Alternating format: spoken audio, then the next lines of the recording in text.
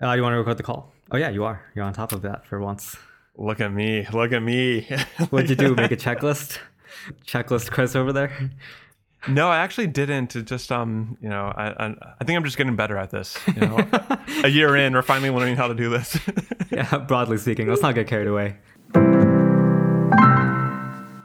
Well, here we are, 1 year in. Who would have thought? Indeed.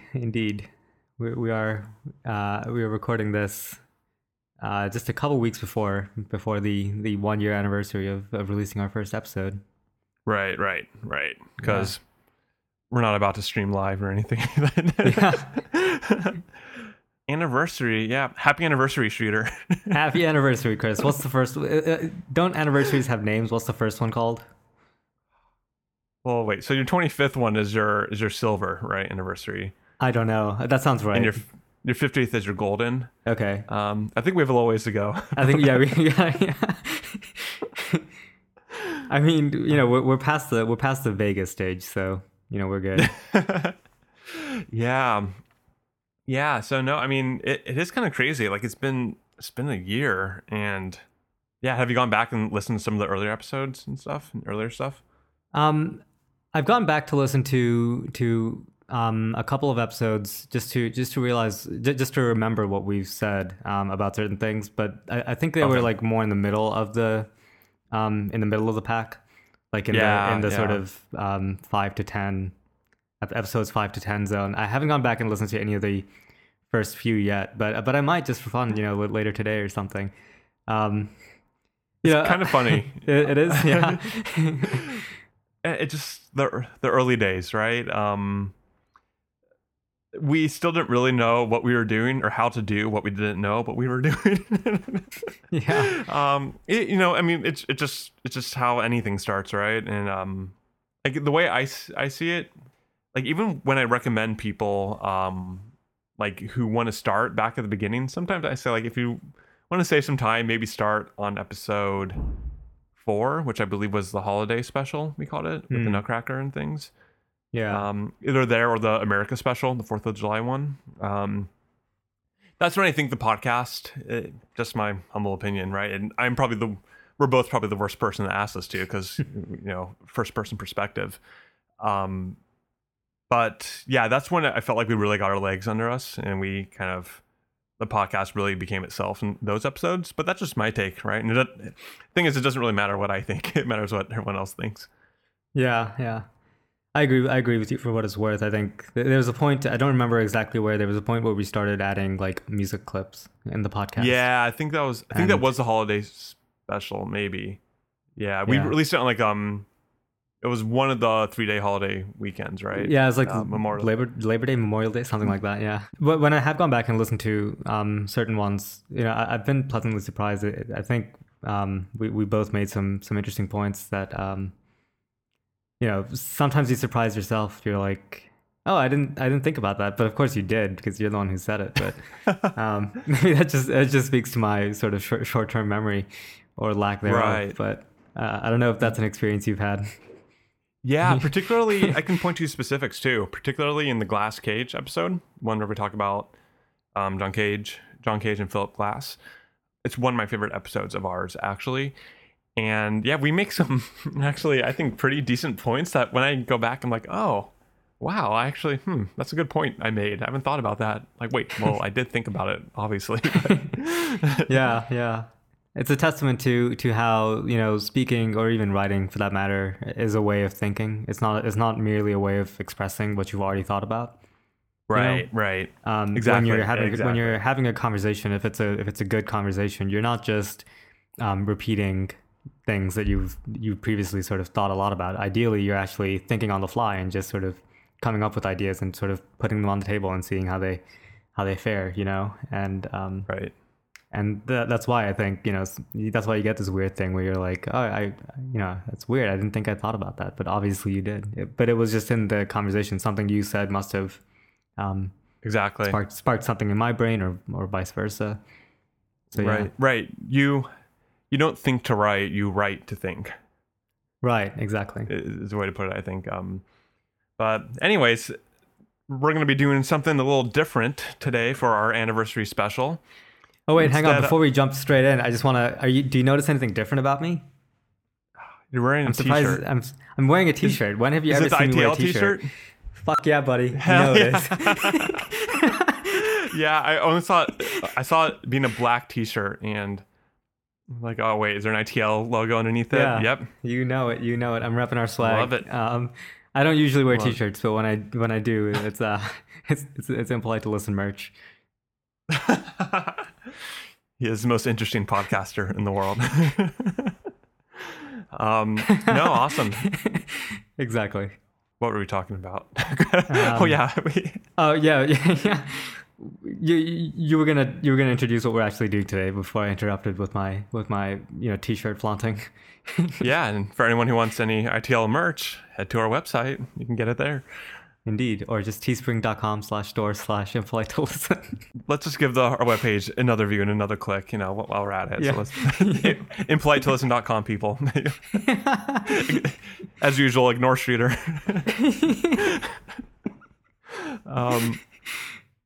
So yeah, but anyway, for our anniversary special, instead of just having a normal conversation, instead of doing what we usually do, we thought it'd be fun to answer some frequently asked questions from our listeners. What are your views, Streeter, on frequently asked questions and answering questions from an audience in a medium like this?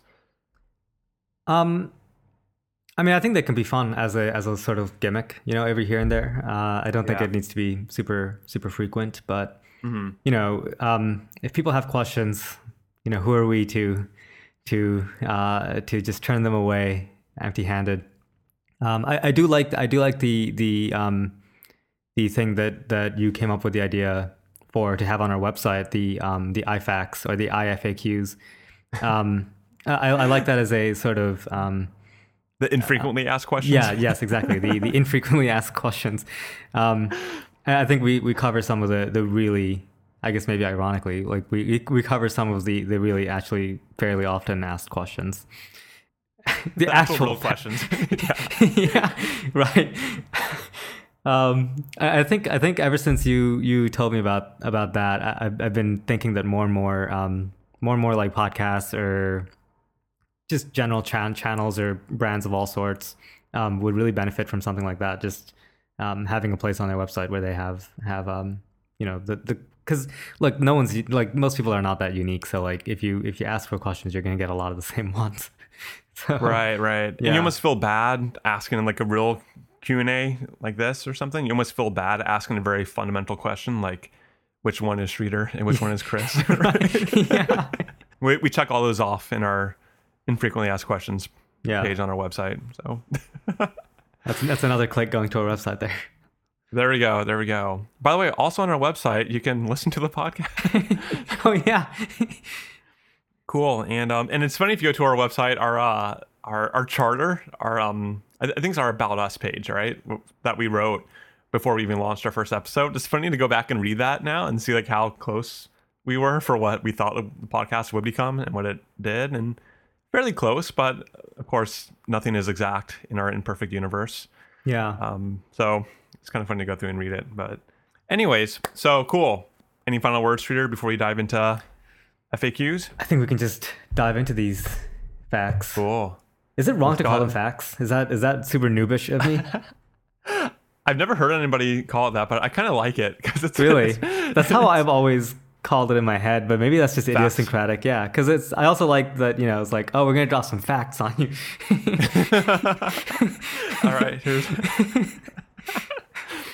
All right, let's drop some facts.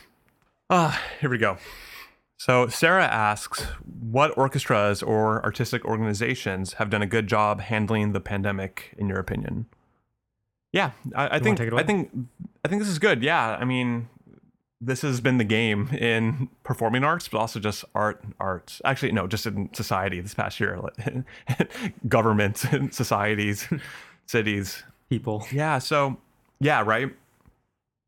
So I think, yeah, I mean, there's been some that have kind of stood out, right? So I think the New York Philharmonic has actually done a pretty cool job in terms of uploading videos to YouTube of interesting new stuff, or even just like playing old stuff, but in a cool different medium. So an example was for Halloween, they had this really cool, I don't think it's on YouTube anymore, actually. I think they took it off, sadly, but I wonder if there's a way to find it. And every time I tweet at the New York Phil, they do reply like within the day. I don't know who runs that Twitter account there, but anyway, they're on it. So tweet at them, people. Yeah, we should tweet this at them. Yeah, actually, but they had a really cool Halloween concert for Halloween, obviously. And what they did, this kind of builds off one of our previous episodes, but yeah, they played a lot of Halloween scary music, like the Bach Toccata Fugue in D minor, the Saint Saëns Dance Macabre and things. And what they did is they filmed it really professionally. They had a really professional looking film crew doing this, and it was in a cathedral in Manhattan, but they added like a fog machine, and they had a fog machine. They had like orange lighting. They had like lightning, like fake lightning sound effects. It was like cool, awesome. This is exactly what should be happening right now, right? So I thought that was really cool. Another organization actually, which I think is really I guess this counts, but the University of North Texas School of Music. They did something which I thought was just super cool, and I always thought too, they're such a great music school, especially across the board, especially their jazz program. A lot of people would agree they're second to none. I mean, there's a few steps ahead of just everyone else. I mean, they have like 5 jazz ensembles, I think, or something like that, and the top one, the top one's called the 1 o'clock lab band. The second one's called the 2 o'clock lab band. They have it like that. Yeah, no, the 1 o'clock lab band is a professional jazz ensemble for all intents and purposes, run by Alan Baylock, who's just a brilliant jazz educator and director and arranger. But what was cool is for their for their like Baroque department and their period instrument like department, I guess, they had a masked concert, but it was wearing like a real like face mask, right? Like that covers your nose and mouth and things. But on top of that, they had like a Viennese masquerade mask everyone wore, and everyone had a different one. So it looked like a mass concert from like a Viennese gala from the 1600s and stuff. And they're playing music from that era and stuff, and it's just hilarious. And some of them went crazy and had like a Star Wars mask on, but some had like a very ornate Venetian gondolier mask sort of thing. And I thought, and it's just so funny. And of course, they sound really good, like really great students, really great players playing some really great music. But it's a masked concert, like the first one there's maybe been in a few hundred years. So that's really cool. I'm gonna have to like check this out. That one's definitely still on YouTube. We can link to it. And I'll send it to you and stuff. But it's a great concert. It's a really great concert. It's a really brilliant idea. I'm surprised more people haven't gotten this. I'm imagining like an Eyes Wide Shut kind of scenario. Yeah, right. But I'm surprised more people haven't done something like that. That's yeah, and they called it like a masked concert. Yeah, it's true, and it is. Yeah. I'm trying to think. Yeah, so it goes without saying that the Berlin Philharmonic has been really interesting this past year as well. They're sort of always on the sort of forefront of being interesting and innovative, I think, in the orchestra scene. Yeah, I think so too. So, they did several concerts where the musicians were all distanced and masked up, and they didn't have an audience. So I think they did just have a concert a couple weeks ago where they had, I think, 1,000 audience members or something. Like it was something like that. Yeah, it was very. Everyone sparse. was tested too, in addition to all the requirements, and only vaccinated and only tested people were let in. Yeah.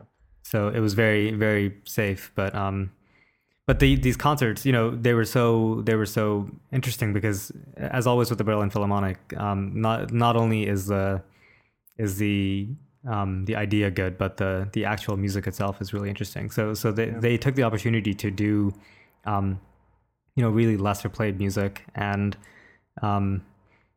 they took the opportunity to play music that doesn't necessarily hear when one is sort of doing the normal standard sort of symphony orchestra season, Sure, yeah. You can do sort of more contemporary stuff, more chamber music.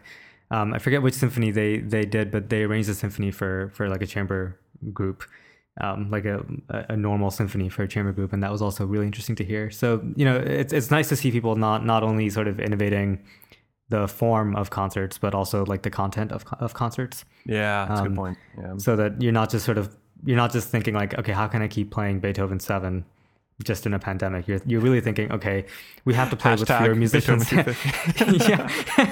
Many people did. Let's just say that. Yeah. That was not no one. But they really I think understood that form and content are inseparable. And they realized like, okay, if we can only have 6 people on stage, it means that we can't play the symphonic repertoire, but it does mean that we can play some really underplayed contemporary chamber music repertoire, Yeah. And put that front and center for our Philharmonic concerts on the digital concert hall in a way that they wouldn't be normally, Absolutely. Yeah, no. Yeah, and of course, yeah, the music's fantastic with Berlin. I will say it is funny.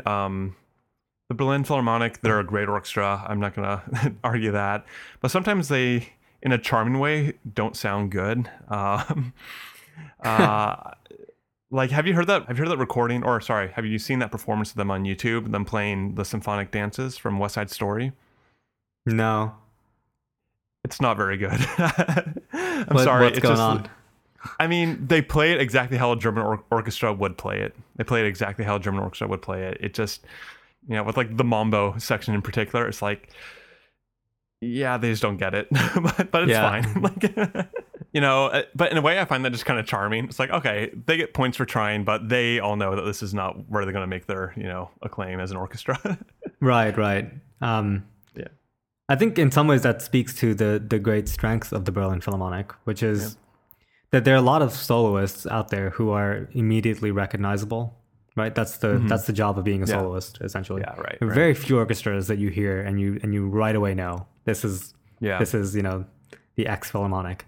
Berlin is one of those orchestras. They really have cultivated a very unique sound and a very unique style of playing. I think it goes even in the way that they sort of cultivate their new members with the Karajan Academy, and they like to bring in like fresh talent, like quite young people, and when they're quite passionate still for making music. And quite obviously extremely talented. They're world-class talents, but when they come in, they're still relatively musically unshaped. So they get shaped by the orchestra, by the elder members of the orchestra. So it creates this sort of long line of tradition of like the sort of Berlin Philharmonic way of playing, which is idiosyncratic. It's German, but it's idiosyncratic. Sure. And that's how you get this thing. Like most orchestras, you hear it, you can tell if they're good or not. But the Berlin Philharmonic has like an extremely unique sound and way of playing and style of playing. And I think, once you've cultivated that, I can only imagine that it's extremely hard to get rid of it. So that, when you're playing West Side Story, you still play it like you're the Berlin Philharmonic. But, I think they make up for it with their Beethoven or something. And the comments are hilarious underneath the video on YouTube. Really? Everyone's like, roasting them about that. So cool. Yeah, no, there's some cool organizations doing some cool stuff. So Tom asks, who do you think is the most underrated composer? Interesting. Yeah. Want to dive in first on this one, Shooter? Sure. Can I have like 15, 30 seconds to gather my thoughts? I can dive in. Sure. If you got one ready. Yeah. Yeah. I mean, okay. Now I thought I did. I will say it's one of those questions that's hard to just like give a specific answer. I will say in general, I think the Czech composers are pretty underrated. I mean, underrated in a few regards. So in the general like public pop culture, we usually kind of forget about the Czech composers. So we think of the Germans, we think of the Italians, the Russians, but there were a lot of really phenomenal Czech composers that were great. I mean Dvorak, Smetana, and then there's even more Czech composers in the last century that are really great, like Martinu, Alvo Part. yeah, there's some really great music that comes out of the Czech Republic. And Is Janacek Czech? Janacek, yeah, that's right. Yeah, and this isn't anything new, too. I think composers or European composers always knew Czech Republic was a capital of classical music. You know, that's where Mozart spent a lot of time and premiered a lot of his works, a lot of his operas in particular. We call Mahler a German composer, but he was from then Bohemia, modern day Czech Republic. So I don't know. There's a case to be made that you can even call Mahler a Czech composer. Yeah. That's a whole conversation in its own. But yeah, there's a really strong case there. So anyways, I just think the Czech composers in general, I would say.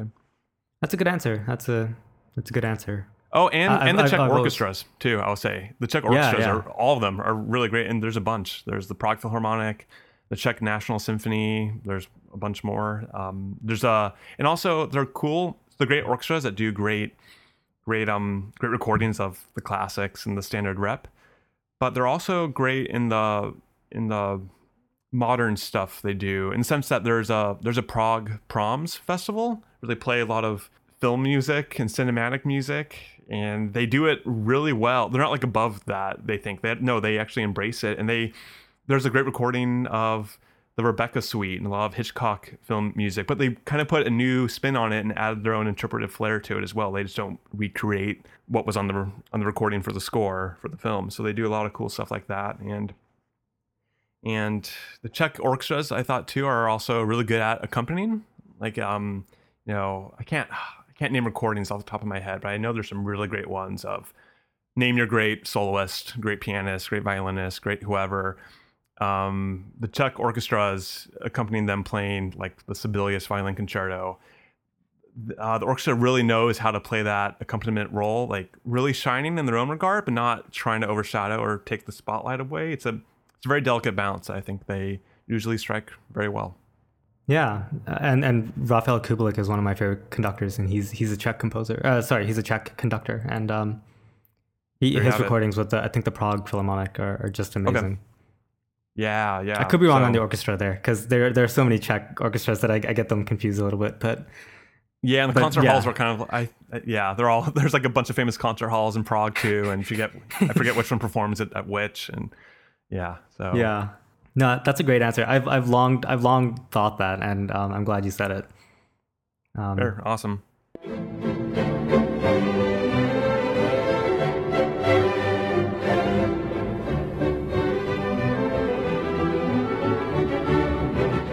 I'm trying to think of. I might have to go slightly more boring and say that I think someone who's frequently underrated is Telemann. Oh, interesting. Okay. Yeah. Georg Philipp Telemann. I think underrated is like an interesting term, because I don't think he's badly rated. I don't think anyone would say that he's a bad composer, but I think people kind of think of him generally as kind of second rate. Or maybe sort of too prolific, like he wrote too much nonsense. So it's hard to like know what is actually good, within his output. But yeah, and also just being a Baroque composer, I just think you're compared to Bach. I mean, that's undoubtedly, right? Exactly. It's an albatross that hangs over every Baroque composer's head. Yeah. But Telemann was quite a bit more successful than Bach during their lives. Like he always had the job that Bach wanted to get, and he was sort of first in line for the job that Bach. He was always considered over Bach for a couple of jobs. Interesting. And Bach respected him immensely. Do you know what those jobs were specifically? I think the one at St. Thomas, and maybe there's one in Dresden. I think that Bach really wanted, but Telemann got that job. Interesting. I did forget the details, but Telemann was a little bit older, I think, and they were sort of professional rivals, even though they respected each other immensely. Okay, fair enough. Carl Philipp Emanuel Bach is named after Georg Philipp Telemann. He was CPE Bach's godfather. Interesting. But he was so innovative in so many ways. Like he was amongst the first composers to start like self-publishing. he started like sort of self-publishing and sort of starting to almost like run a sort of composing business where he would like engrave his own scores and then sell them for money. You know, like we were talking about before, there was a time when composers, it was like a side hustle, and then there was a transition that happened where composers started sort of being entrepreneurs of their own music, and Telemann was like right at the forefront of that, you know. And the music really itself is like really, I think, innovative. If you listen to it, you know, there are lots of moments when he sees so far ahead. I think like he's definitely a Baroque composer, but he's more omnivorous in some ways than Bach. Gotcha. He saw the sort of classical influences coming, and he was sort of on top of that, and the music is just, it's so fun and lively, and it's always a pleasure to sort of listen to. It's not you know as great as Bach, but you know nothing really is. But I think being a composer that's like also like German Baroque, I think that sort of albatross hangs over him, like we said. And I also think that he was very, very prolific. So you know, the nature of being prolific, like we said before, is that you end up writing some nonsense. Yeah, right. And like repeating yourself a lot. But you know, there's certain gems of his works that I think are definitely you know, they're underrated. You know, like I said, fair. no one would say that they're bad, but I don't think anyone's walking around thinking that Telemann is one of their favorite composers. And I would like to make the case that you should consider it. Yeah, I mean he wrote a lot of great trumpet music. Oh yeah, there's I think several Telemann trumpet concertos and stuff.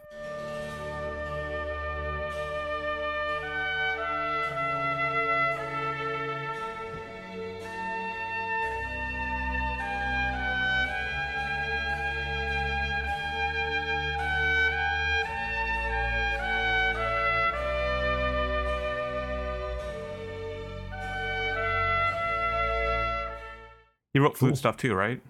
Tons of flute stuff. There are tons of sonatas, tons of duets. There's a famous series of 12 fantasies for solo flute. Okay. That he wrote, and those are really great and also really innovative in their sort of form and style.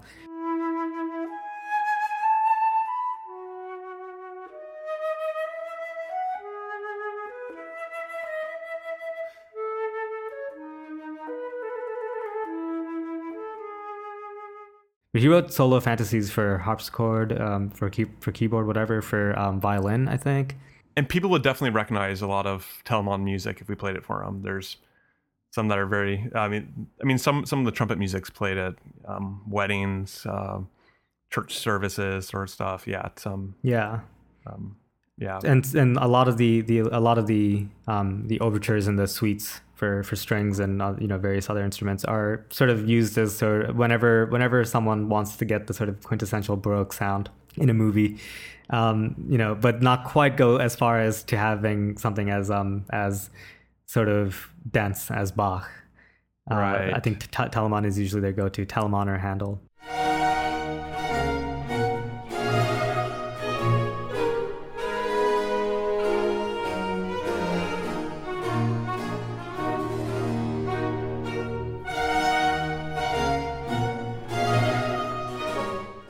Yeah, no, I always thought too it'd be a cool concert program idea to have a concert program of musical rivals. So you could have Bach and Telemann, you could have Chopin and Liszt, you could have Brahms and Tchaikovsky, Stravinsky and Schoenberg. Schoenberg, right? Yeah. That is a really cool idea. Yeah, right. Yeah, I mean, Salieri and Mozart. Unbelievable. Yeah, crazy. I will say just one last thing. Mm-hmm. I think with Baroque music generally, and I think like Telemann really suffers from this. You know, the notation is not the music, especially like, you know, we were talking about this a little bit with talking about Baroque and jazz in our last episode, but a lot of people unfortunately play Baroque music in what I hear as like the sort of Baroque equivalent of someone picking up a jazz tune and like playing it off of like the lead sheet, you know, just like as it's written, just sort of like the very boring thing. And I think a lot of people play Telemann like that, and the music really suffers without it, you know. in a way Yeah, that Bach sure. doesn't, because the structure of Bach's music is so strong that people can play it exactly as written, and it's still like amazing. Yeah. But Telemann, Right. you need to actually play it like with Baroque style and add all these sorts of frills and ornaments, and then it really comes alive. But I think most people kind of just play it straight, and then it sounds boring because it is boring when you play it like that. But it would never have been played like that, you know. Yeah. Natalie asks, what was your favorite class in music school? Oh boy, you're asking the wrong guy for this. You loved all of them, right? Sure. How about you go first, Sure. and then and I'll, yeah. Yeah, so if I would pick one, I would think I would say I think it was, what was it, T351. It was our last music theory semester. So it was covering basically 20th century music, post-tonal, atonal music. And the reason I really liked it is I really liked all my music theory classes, and it was, up until that point, all music theory, it's just becoming more and more tonal. I don't know, you're just getting more and more advanced in your ability to analyze music harmonically, understand different technical tools of composition and Western music, right? And doing more and more fancier harmonic analysis of a Brahms symphony and things, and counterpoint writing, all that. So, which was all great. But what was cool about the final semester of music theory, at least for us, the way our school set it up, our final semester was basically, it started, I believe, with Debussy and late Mahler and things, and just went up to present day.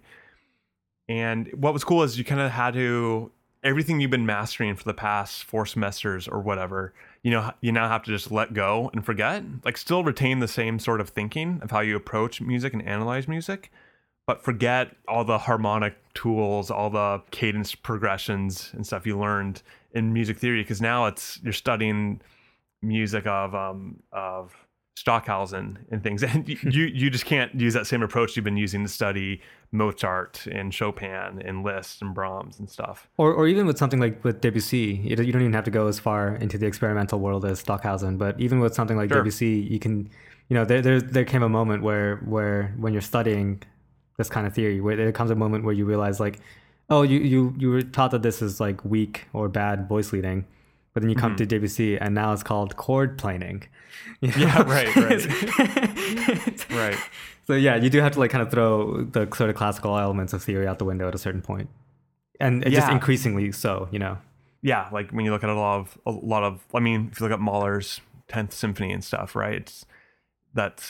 You could analyze it harmonically, but it's kind of, it doesn't get you very far, right? You have to approach it very differently and stuff. You can't analyze that sort of music the same way you've been analyzing the past few hundred years of music. And then going forward into the 20th century, when things got really divergent and stuff, you really have to bring a different, more contextual approach, I think, to studying music, as opposed to just looking at the score. You really had to understand everything around it. And the whole artistic movements really, really became more relevant to the products of those movements, I would say. So because of that, yeah, I thought it was really cool, and really kind of different, and going against the grain of everything you had been obsessing about and staying up to 2 a.m. working on for the past few years. Yeah. I'll second that. Like the music theory classes were really interesting. I guess I won't go so boring as to say that my lessons were my favorite, even though they were. But I will say that I think one really great thing that IU did that I'm not sure if all schools do this, but they had a requirement that you do chamber music, right? Yeah, that's true. Yeah, I don't think that's too. Yeah, a lot of it. Yeah, it's like 4 or 5 semesters required. Yeah, like doing chamber music, not just on the side for fun, but having it actually as a class where you have a faculty coach, you have to put on a performance, you have to, all that. Yeah. You get credits for it. You get yeah. And those were some of the most interesting musical experiences I've had, I think, because it's really easy to get sort of caught up in your instrument, especially in music school. When you're surrounded by people of your instrument. You take your lessons once a week. You also have studio class with like other people who play your instrument. You probably have other classes like to do with your instrument, and so much time is taken up with talking about like, tone or vibrato or intonation on the flute. Right. But then you take chamber music class, and now you're getting a coaching. Like I remember we did a flute, trumpet, and piano trio, and we were getting coachings from like a pianist and from a trumpeter. I remember doing and the clarinet professor. What was his name? The guy who played with Glenn Gould, right? Oh, what was his name? Campbell. Bill Campbell. Yeah, that's right. Yeah. It was Bill, something like that. Yeah. Yeah, no, he was really great, and I remember we learned so much in that one coaching. And I remember that there was another time when I was playing a lot for Susan McDonald. Is that her name? The harp professor? Harpist, yeah. Yeah, and Gazaleas, the viola professor there. You just, there's so many great musicians at music school, and you really only get a deep interaction with a few of them. But the chamber music course was a great way to sort of get a little bit of wisdom from some of the other great musicians there, and really just get out of your instrument, because it feels so liberating to take a chamber music coaching and not have someone say like, something about like the sound of the flute or like the kind of vibrato you're using. Everything is like musically oriented, because the person who's giving you coaching, he might know one of the instruments, but probably it's likely that that they don't know any of the instruments that are being played upon right now. So you get this sort of purely musical approach to what you're doing. And of course you do need the instrumental approach too. That's why you have lessons, but it's nice to sort of step out of it. And I just remember those being very like musically formative. Like I remember a lot of things that I learned in those coachings with other instrumentalists. That I now like apply to my own flute playing. That they're ideas that have formed nothing to do with playing the flute. And I'm really glad that IU made us take a lot of that stuff. Yeah, I totally second that, because so Professor Campbell, right, the clarinet professor. Yeah, it was a trio of piano, trumpet, and flute. We were playing the Stevenson Trio Sonata, I think it was. Yeah, by James Stevenson. Yeah. Shout out if he's listening. I know he's kind of Twitter friend, so I don't know if he might be listening right now. Yeah. He's a great composer. Yeah. Great current living composer. He's always writing some really cool stuff. So, so he was a clarinet professor, Professor Campbell, and he didn't play any of the instruments in our chamber group. And I think that's such kind of, I'll even call it a hack. I think that's such a hack of a way to like kind of cheat the system is, take lessons or have someone who doesn't play your instrument listen to you and tell you what they think, tell you what they hear, because they're not going to be thinking about technique or the technical parts of your playing, because he didn't know trumpet technique, he didn't know flute technique, he couldn't give you advice on that or even comment on it, but he was a really phenomenal musician. So that's what the conversation is going to be about. It's going to be about music. And even when you take a lesson or you have someone who does play your instrument listen and give you their opinion, you can try to like say, all right, let's only talk about music, let's not talk about any of the technical parts of our instrument. You can try, but it's so easy to just devolve into, oh, I noticed when you fingered that passage, you use an alternate fingering. Why'd you do that? Or that scale, really? Okay, interesting. You took a breath there, right? Yeah. So, or even just, when you're within your instrument, you get caught up in the cliches of your instrument. So it's unavoidable, but there's a sort of intra-instrumental style that crops up because of a relatively few number of superstars who play a piece a certain way, and it becomes the way that all flutists play it, because that's just how people hear it now. Right. But you play a piece for like a violist who's probably never he's not in the same kind of idiom. And he'll be able to criticize the musicality of it in a much more objective way than it's kind of like the what is water thing. Yeah, right. Right. Asking a fish, what is water, right? Yeah. Oh, dude, oh my God. Remember that time I sent that email accidentally to like the whole music school or something? Yeah, that was before I met you. I was like, who the fuck is this Chris Arkin idiot? Yeah, and it was to do with chamber music too, because I remember I found out like this one semester I ended up having room for a few more credits. So last minute I wanted to join a chamber group, but I didn't want to do like a standard brass sort of setup, like a brass quintet or something. I was curious if anyone out there wanted a trumpet player to join their, again, like a guitar, flute, trumpet trio, or like some cool sort of arrangement of instruments. Something wonky. Yeah. I was curious if someone wanted a trumpet player. And so you could like send an email on like the portal we used to register for classes that felt like it was designed on Windows 98, right? Some old Oracle system.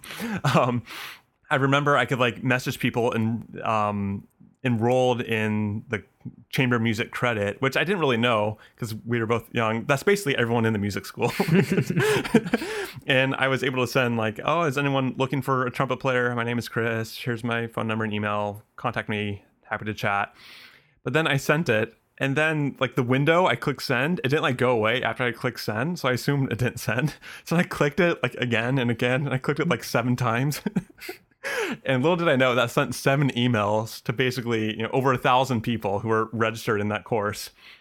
And yeah, I was. Was it really only 7? It felt like it was 200, man. It just was. It just kept coming. I'm just like, come on, send. I'm just there clicking it. And for like the next 2 days, everyone's like, Chris, I heard you need a chamber group.